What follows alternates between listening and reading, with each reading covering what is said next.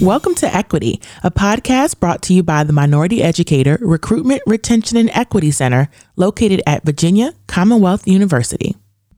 All right, everyone, welcome back to Equity, the podcast. My name is Dr. Faith Wilkerson, and we are happy to bring you back today with us for episode 4 of our podcast. And we are joined today by Dr. Daniela Pugo, who is our assistant professor of teaching and learning at VCU.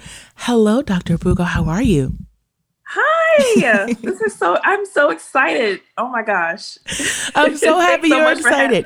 Absolutely. Thanks for thinking about me. Yes, no, absolutely. Myself and Dr. Scott have, worked with you and have been excited to see all the awesome things you have going on right now in this season that we're in. And so we'll get to all of that fun stuff a little bit later on. But I first want to give you an opportunity to kind of introduce yourself to everyone and talk about, how did we become so blessed to have you with us at VCU?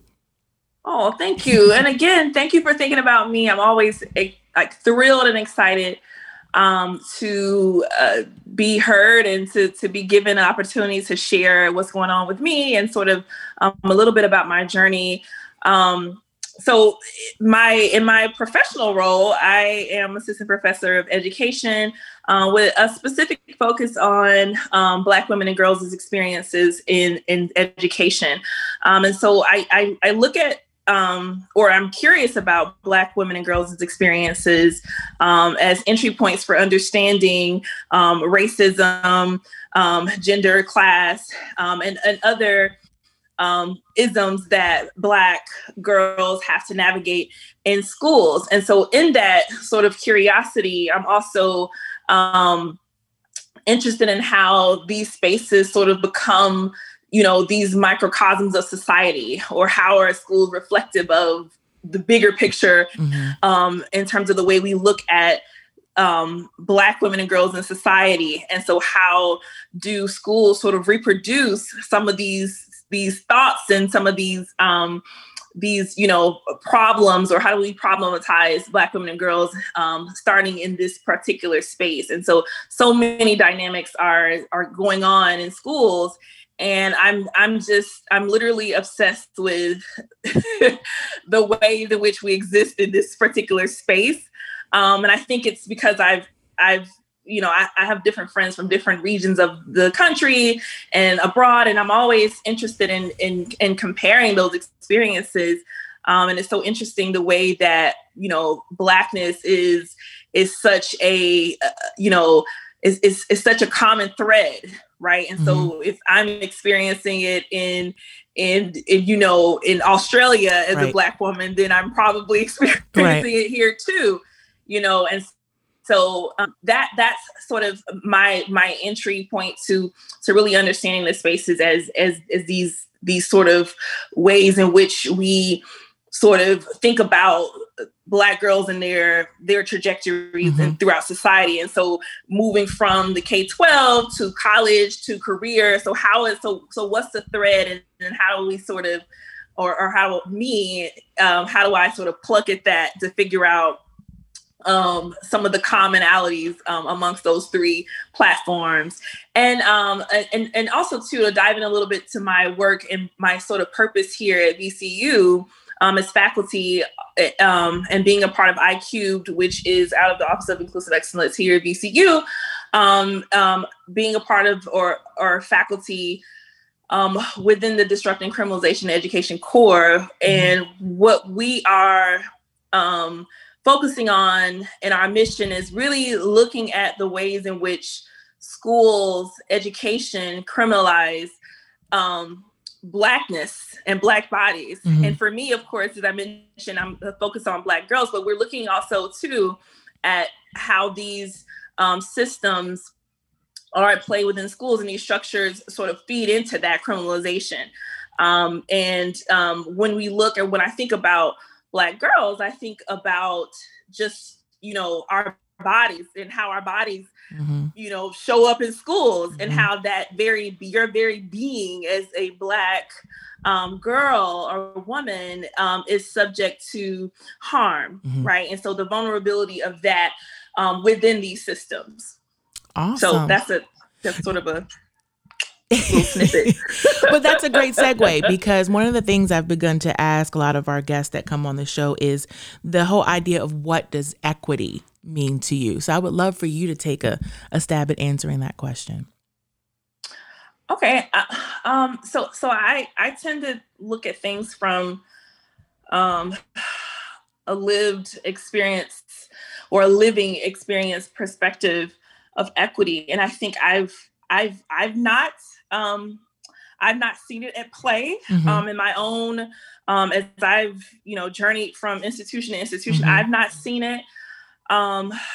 But I think that in my wildest dreams, or how I dream about equity, is really what would society look like, or spaces in which Black women and girls are a part of. What would it look like if we didn't need to go to those that oppress us for anything? What would that space look like? So what would it look like if I didn't need to, beg, borrow, steal, plead for resources in a rural community from the powers that be? What would it look like if I were given the opportunity to be empowered or to be elevated with some of the things that my talents and my gifts as a Black woman or Black girl? What would that look like if I were nurtured in that way? Or what would it look like if schools specifically focused on the well-being and elevation of Black girls? What would it look like if we focused on the protection of Black girls? And so when I think about equity, that often comes to mind, because when we start to think about folks in society, folks within our world as we know it, that have, bore the brunt of most of the harm, we think about just how Black women and girls have been treated, or how we're still treated, right? And so thinking about how we can even come to the point of even having a conversation about equity, if we're not really going to think about the ways in which the everyday instances where we sort of tear away at Black women and girls' freedom and liberation. And a lot of that is just not letting us be. And so equity also could look like, leaving Black girls the hell alone, and I said I wasn't gonna cuss, but that's not really a cuss word, but that's a location. If mama is listening to this, mama, I'm just trying to make an example. That's it, mama. So no, but what would it, if we were just left like, don't bother me, don't harass me, just accept my being and figure out how to support and elevate and be in community with me. I think that equity piece is so expansive and so important to think about, because I also think we shouldn't necessarily think about equity as as this sort of static thing, or this thing that we can achieve and we're checking out the box and okay, I'm equitable now. So I don't need to, so don't talk to me. I'm equitable, honey. But that's not, that shouldn't be it. I think the target should constantly be moving on this equity conversation in terms of, in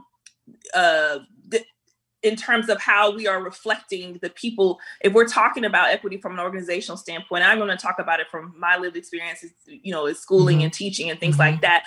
I'm thinking about how different your population of student changes from year to year, how the community changes from year to year. And so, we really can't afford as educators or folks who are working in this profession as preparation, as tools and people who are preparing teachers to look at equity in the static sort of way, as we sort of expand our insights on what's right in front of us, the students that we have. How then can I sort of, create my definition based off of what I'm seeing? Or how can I keep it front of mind that this definition that I've come up with for equity is living and breathing, and it's subject to change based on who I have in front of me. So what does it look like for a person, to make that definition change and be revived every year or every quarter, continually continual revisiting of that concept. Yeah, no, that makes 1000% sense. And even in that same vein, how have you as an individual, so coming from a PWI educational background for yourself, and then now working in these PWI spaces, how have you found that support or reclaimed the equity that you know you deserve, as being this Black woman who's trying to uplift other young Black women to know that they matter? Right. Oh gosh. So I'm just gonna like let that word mattering kind of wash over me, because it's so interesting that you asked the question about sustainability in these white spaces, and the toll on your soul in these spaces. And I'm again, this is my experience, and I'm gonna talk a little bit about that. But I think for me, and I ended up actually writing about this and doing my major research project about that sustainability piece in terms of how we don't have it in these white spaces, because no one seems to make it a priority or care beyond recruiting us and using us as marketing ploys. And this is my experience.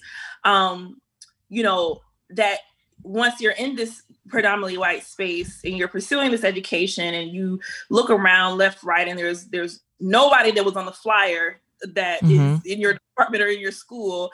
And so, just getting past that initial bamboozle, like that initial, sort of mind warp. But then also thinking and being sort of in your Black girl genius bag and thinking about, okay, well, I have my supports, I have my tribe, or I have my people that I'm going to go to for relationship advice. I'm going to go to for navigating, these encounters with, white women or white men. I have my go-to for talking about my coursework. And so for me, that happened to be a core group of Black women or peers. And the ways in which I started to think about this and thinking about like the different types, everyone had their role, right? And so I never assigned any role. I never said, okay, Dr. Wilkerson, you're going to be the person I'm going to talk to about this. I never did any of that. It just sort of organically happened. And I thought that it would be interesting to sort of look at that as a sustainability piece. But again, these are things that we are doing, that we're sort of formulating on our own in response to the lack, right? So in response to, and never mind what we're doing, we're asking our friend group or our tribe to take on, never mind the emotional labor we're asking them to do in absence of that, as being a support in the absence of that support at the university level, or even at the K-12 level, and in a professional level. So even thinking about how we, sort of have that communal mentality about, we know that we need these supports, and we're seeking them out ourselves, and thinking about that also resilience piece of, having someone to talk to after experiencing a micro, macro, and I just call it foolishness after experiencing that, and having someone to sort of go back and forth, like, oh, so Dr. Wilkerson, this was said, what do you think? Am I crazy? Am I tripping? So those whole mental gymnastics behind that. So really thinking about thinking about how we sort of reclaim equity in these spaces for ourselves. We sort of make it what we need it to be in order to survive in these spaces. And, in my experiences, that survival piece, my peers or my group or my friends or my girls or my sisters around me were key to that survival process. Even if they had never set foot in a college, they still had a extremely impactful, they were very, very important in my completion. Yeah. That's awesome. And so in that same vein, earlier you talked about the whole idea of disrupting this criminalization in education. And I want the folks to really hear what that is, what that means, and how they've probably didn't realize they were witnessing it firsthand. when it came down to their educational experience or their counterparts? Yeah, wow. So wonderful questions, by the way. You know, for me, when I first started looking at the experiences of Black women and girls in schools, I of course was reluctant to unpeel my own experiences, but realizing that was also a key step in the process of me trying to do this work, and then still grappling with how those experiences have shaped me, and thinking about so many ways in which I was criminalized. And I think the main way that I was criminalized and did not realize, and I think a lot of people don't realize, is, the criminalization of my survival. I when I was very young, I lost my father. And this is just my experience. There's other examples of that criminalization of survival piece. And I'm going to talk a little bit about that, and some opportunities I missed as a teacher to really think about that. I was really sad for a long time. I had experienced what I now know after some years of therapy as, ambiguous loss, where, you sort of lose someone and you really don't have a lot of answers as to what happened. It just, they're gone. Yeah. And so, so dealing with that and then having to go to school and then having to just live in that space of being sort of just a part of a space, but not really being able to absorb it, and people not really paying a whole lot of attention to you because you're not the Black girl that's like jumping on people or snapping or doing that. You're not that type of Black girl. And I'm using quotes for my listeners out there. But you're also still not really being paid attention to, and you're still a child, right? And so, and of course, there's a huge parental piece here, but also too realizing that, when I was going to school in the 90s, 2000s, I was a part of that group of kids who had a working single mom, right? And so I spent most of my time at school. So if anybody was going to notice that I was being affected by what had happened, it would have been a teacher, or it would have been some type of clinician at the school. And so those were missed opportunities. And I began to sort of slip away, sort of waste away. I was sort of, just all over the place with grades, all over the place with my social interactions. I was really upset a lot of the times. I couldn't put my finger on why, but of course the system, the school system, and the sort of discipline process in the school system immediately jumped to, she's got a problem. She doesn't, she's disruptive. She talks too much and she doesn't pay attention to authority.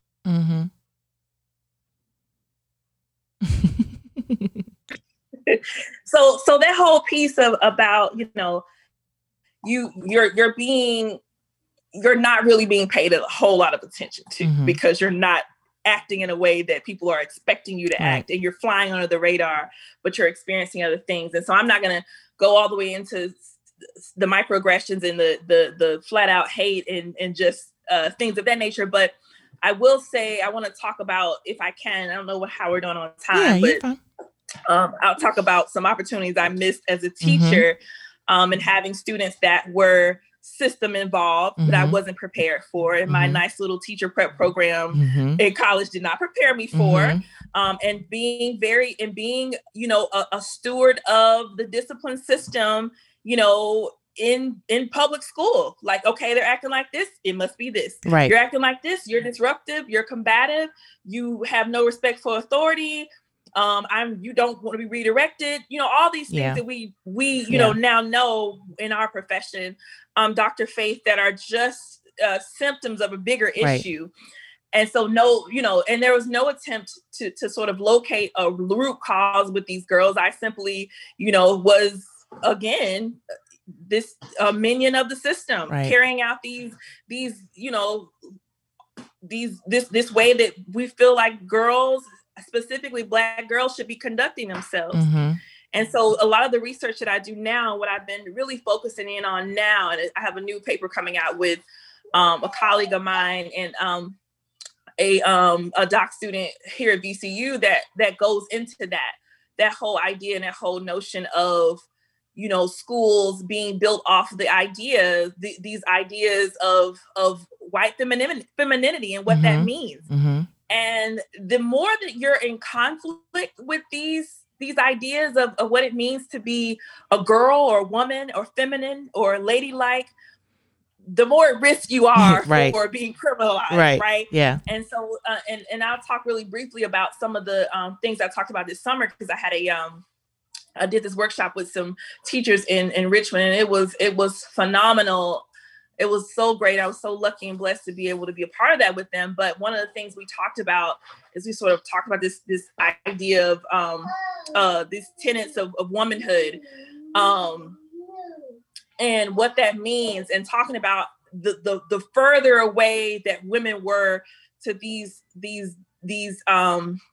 ideals, then the more likely they were to be criminalized, written off, or attacked, brutalized, harmed in these education spaces, right? And so some of the ideas of being submissive, domesticity, having the being able to sort of navigate with a more so religious focus, and piety, and being pure, and not having any sort of nuance that we know we have as Black girls, just by way of our existence. And so really unpacking that and trying to tease out a root to this issue, and how it's continuing again to reproduce itself in schools. Well, I want to call you the segue queen, because this is going this flow that we're going on, because in the same vein, you are a published author. Congratulations on that, because that is no small feat, and we'll definitely, because I definitely want to hear more about that. But in the next month or so, we have another book coming out, and so that one is actually titled "Strong Black Girls: Embodied Voices of Resistance and Resilience in K-12." So I'm sure it probably includes many of the things you just talked about. Yes, and we also actually too, there was a title change, just because we felt like breaking news. We felt like the chapters. We felt like the chapters in the book, was singing its own song, and the song that it was singing was that of reclamation and reclaiming, and this sort of uprising. So now it's Strong Black Girls reclaiming schools in their own image. Beautiful. And so, yes. And so we really wanted to connect with that, that whole, what does it look like? As I said at the top of our call here, our interview, what does it look like if we were to, make this case? Like this is how we're going to do this. Yeah. And this is what you need to know about me. Yeah. As a Black girl in this space. Well, that is just awesome. So available on Amazon.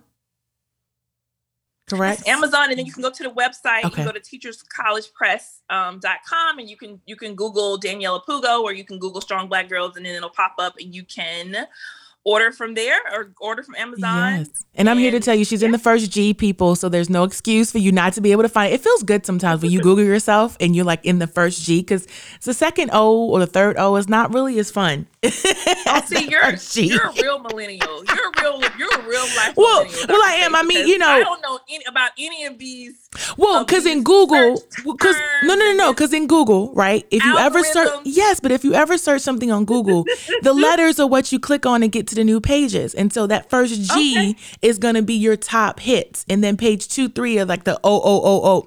I'll show you one day. I'm gonna show you. But yeah, I am a millennial, but I'm on the cusp though. I'm like, it's still page 1, 2, 3, but it's like, it's just another way to kind of put it. But yeah, I'm on the cusp. I'm an 82 baby, so I still have some old school left in me. So I know what it feels like to not have any technology, except for Atari. Like that's the kind of where I step into the world is Atari. That's my introduction to technology. But with that, I really want to talk about what it takes to actually become a published author, and how you ended up connecting with some of your co-authors, and how do you, how does that rhythm happen to where, because I feel like for me, writing has always been something so personal that it was always been a hard thing to kind of share those kind of things with, especially in my doc program, we did a lot of shared kind of projects, and that was always like the toughest thing for me. Oh gosh. Yes. Wow. So I love the word that you use and sort of how we connected. I can't think of the word you used, but it touched something. You said how we came to connect.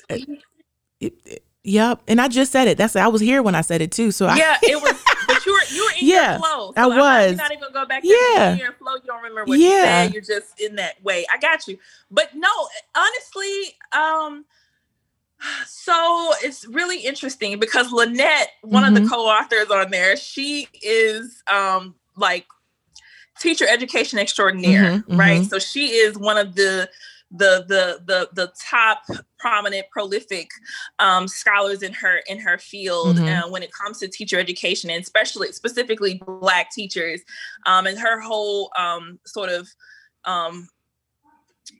way of thinking about teaching when in terms of Black women come through support, and so other mothering, and so that sort of work that we have to do, that extra additional labor that we're doing as Black women teachers that we know needs to be done, and if we don't do it, nobody else is going to do it. And so I actually had never met her in person before, ever. But one of the members of my dissertation committee, after I graduated, I was telling him about the book I wanted to do, which was like 3 years ago. I was talking about this book, and 4 years ago. Yeah, 4 years ago. And he was like, hey, you need to connect with, and he totally was like, you need to connect with Lynette. I'm going to connect you, and this is how it's going to go. And I'm like, oh, wow. So I, of course, you hear somebody, you always Google them. So I didn't need to Google her because I knew he was legit. Like, she was going to be great because he's great. Yeah. So get contact with her, send her an email and say, hey, I'm, I was connected, your friend was on my committee. And so, and he's Dr. Dakota Irby. He's like, yes. So, she emails me back and says, hey, wonderful. When do you want to meet? And I'm like, I didn't know you were local. And so she's like, okay, well, I'll take a train and come see you. So totally floored, right? And her not ever, we just, and she so fast forward 2 weeks, I go to Union Station in DC and I pick her up, and there she is, like wonderfully radiating out of the train, out of Central Station, pick her up, and we go to this library, and we literally work on like all the stuff papers I was trying to finish and get out there. We literally worked from like 10:30 to like 5:30. Wow. Never met her before. And she's just sitting there just like dropping gems. Like, you need to do this. After you do this, you need to do this. And so I'm just sitting there like, oh my God, is this happening to me? Because again, think about it. Yeah. I go on my whole, academic career as a student, not getting this type of like one-on-one attention. Yeah. And not for the fact that people didn't want to do it. It's just that it wasn't there. It wasn't a possibility. So I'm just in awe of her and of awe of what she's doing. And then she gets on I go take her back. She gets on the train. She goes back to Philly. Yeah. And so it happened like that. And then so because that left such a profound impact on me, and I knew that she had done like at the time 4 other edited books and stuff like that, I kept her top of mind when I started thinking about this project.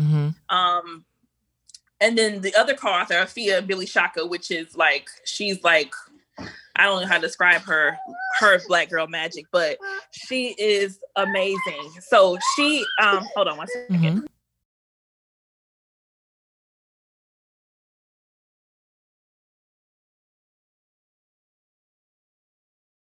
I'm sorry. So I met with her, and I met her at my former institution, and she was just awesome. I can't even describe the levels that she she is on the awesome scale. But her work focuses on using Black women's hair or hair care as an entry point to mental health. And so she's coined and innovated the practice of psychotherapy, which talks about Black hair and its connection to our individuality, our souls, our connection to our ancestry. And so it's really awesome. But I ended up getting them all together in a room and say, hey, this is what I'm thinking about doing. They were like, yeah, like that sounds great. But then that was all I had. Like I didn't have anything else. I was just like, I want to do this. And they were super supportive. So I was just really, really fortunate to have them sign on and really just breathe life and really just hold me up when I was like, I'm not doing this anymore. Yeah.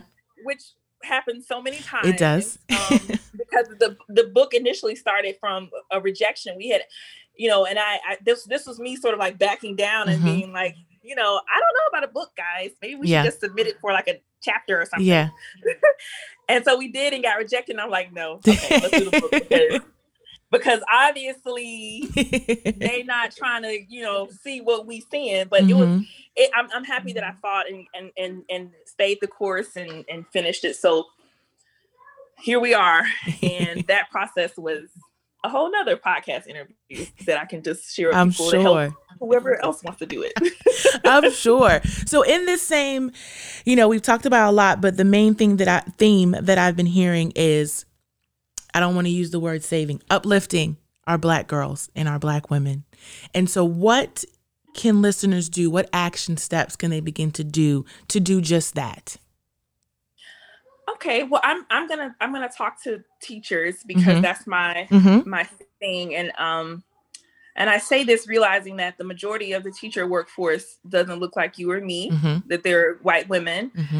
I do want to pose the question to those that are listening, to really think about what gives you the right to teach Black girls? Why you? What makes you think that you can teach Black girls and why? What gives you the sort of the insight?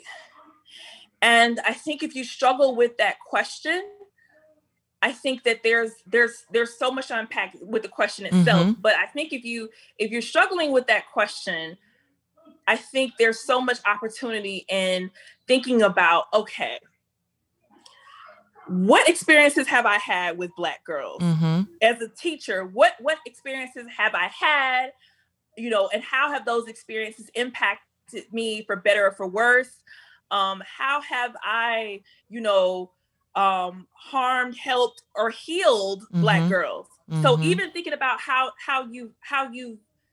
your interactions have been, and I think really a lot of it too, and a lot of this I talked about this summer in the course I did was, thinking about the idea of space, right? Thinking about how we create these things, thinking about how in order to the idea of love is so radical, but it's really not, right? So how do we continue to sort of cultivate a space in our classroom that allows for Black girls to be, period. Right? And so what that meant for us this summer, what I talked about a lot is sort of this idea of deconstructing, dismantling, breaking down these existing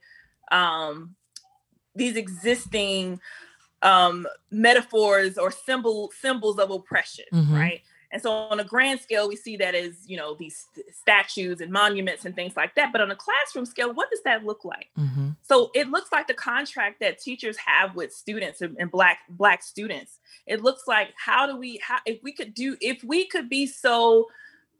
could dream and think about a way that we can construct or co-construct a document with our Black girls, if we could create a class constitution, right? Because we know when the Constitution was put together for our United States government, that they wasn't thinking about Black women and girls. We weren't have thought about that. So what would happen if we were to center Black women and girls in the creation of something such as the bedrock of how we run things in this classroom?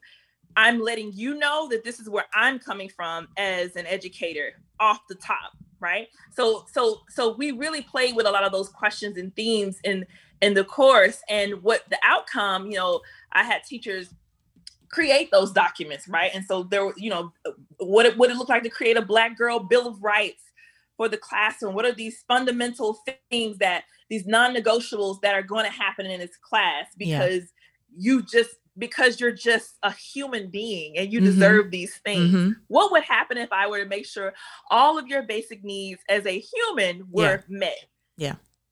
And so thinking about that and really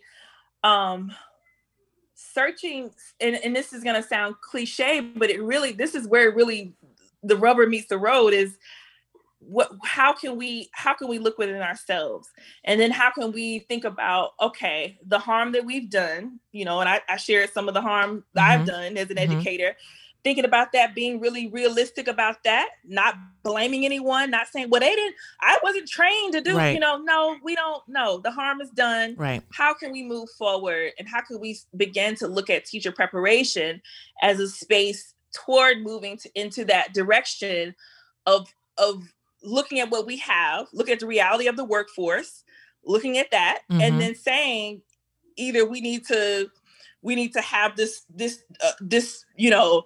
really drastic disruption of what it looks like. We need to change our philosophy about how we educate children. We need to change. Everything needs to start from ground zero, when we build from there, and Black women and girls need to be included. Or we're just going to keep on patty caking and saying that we're doing things that we're really not doing.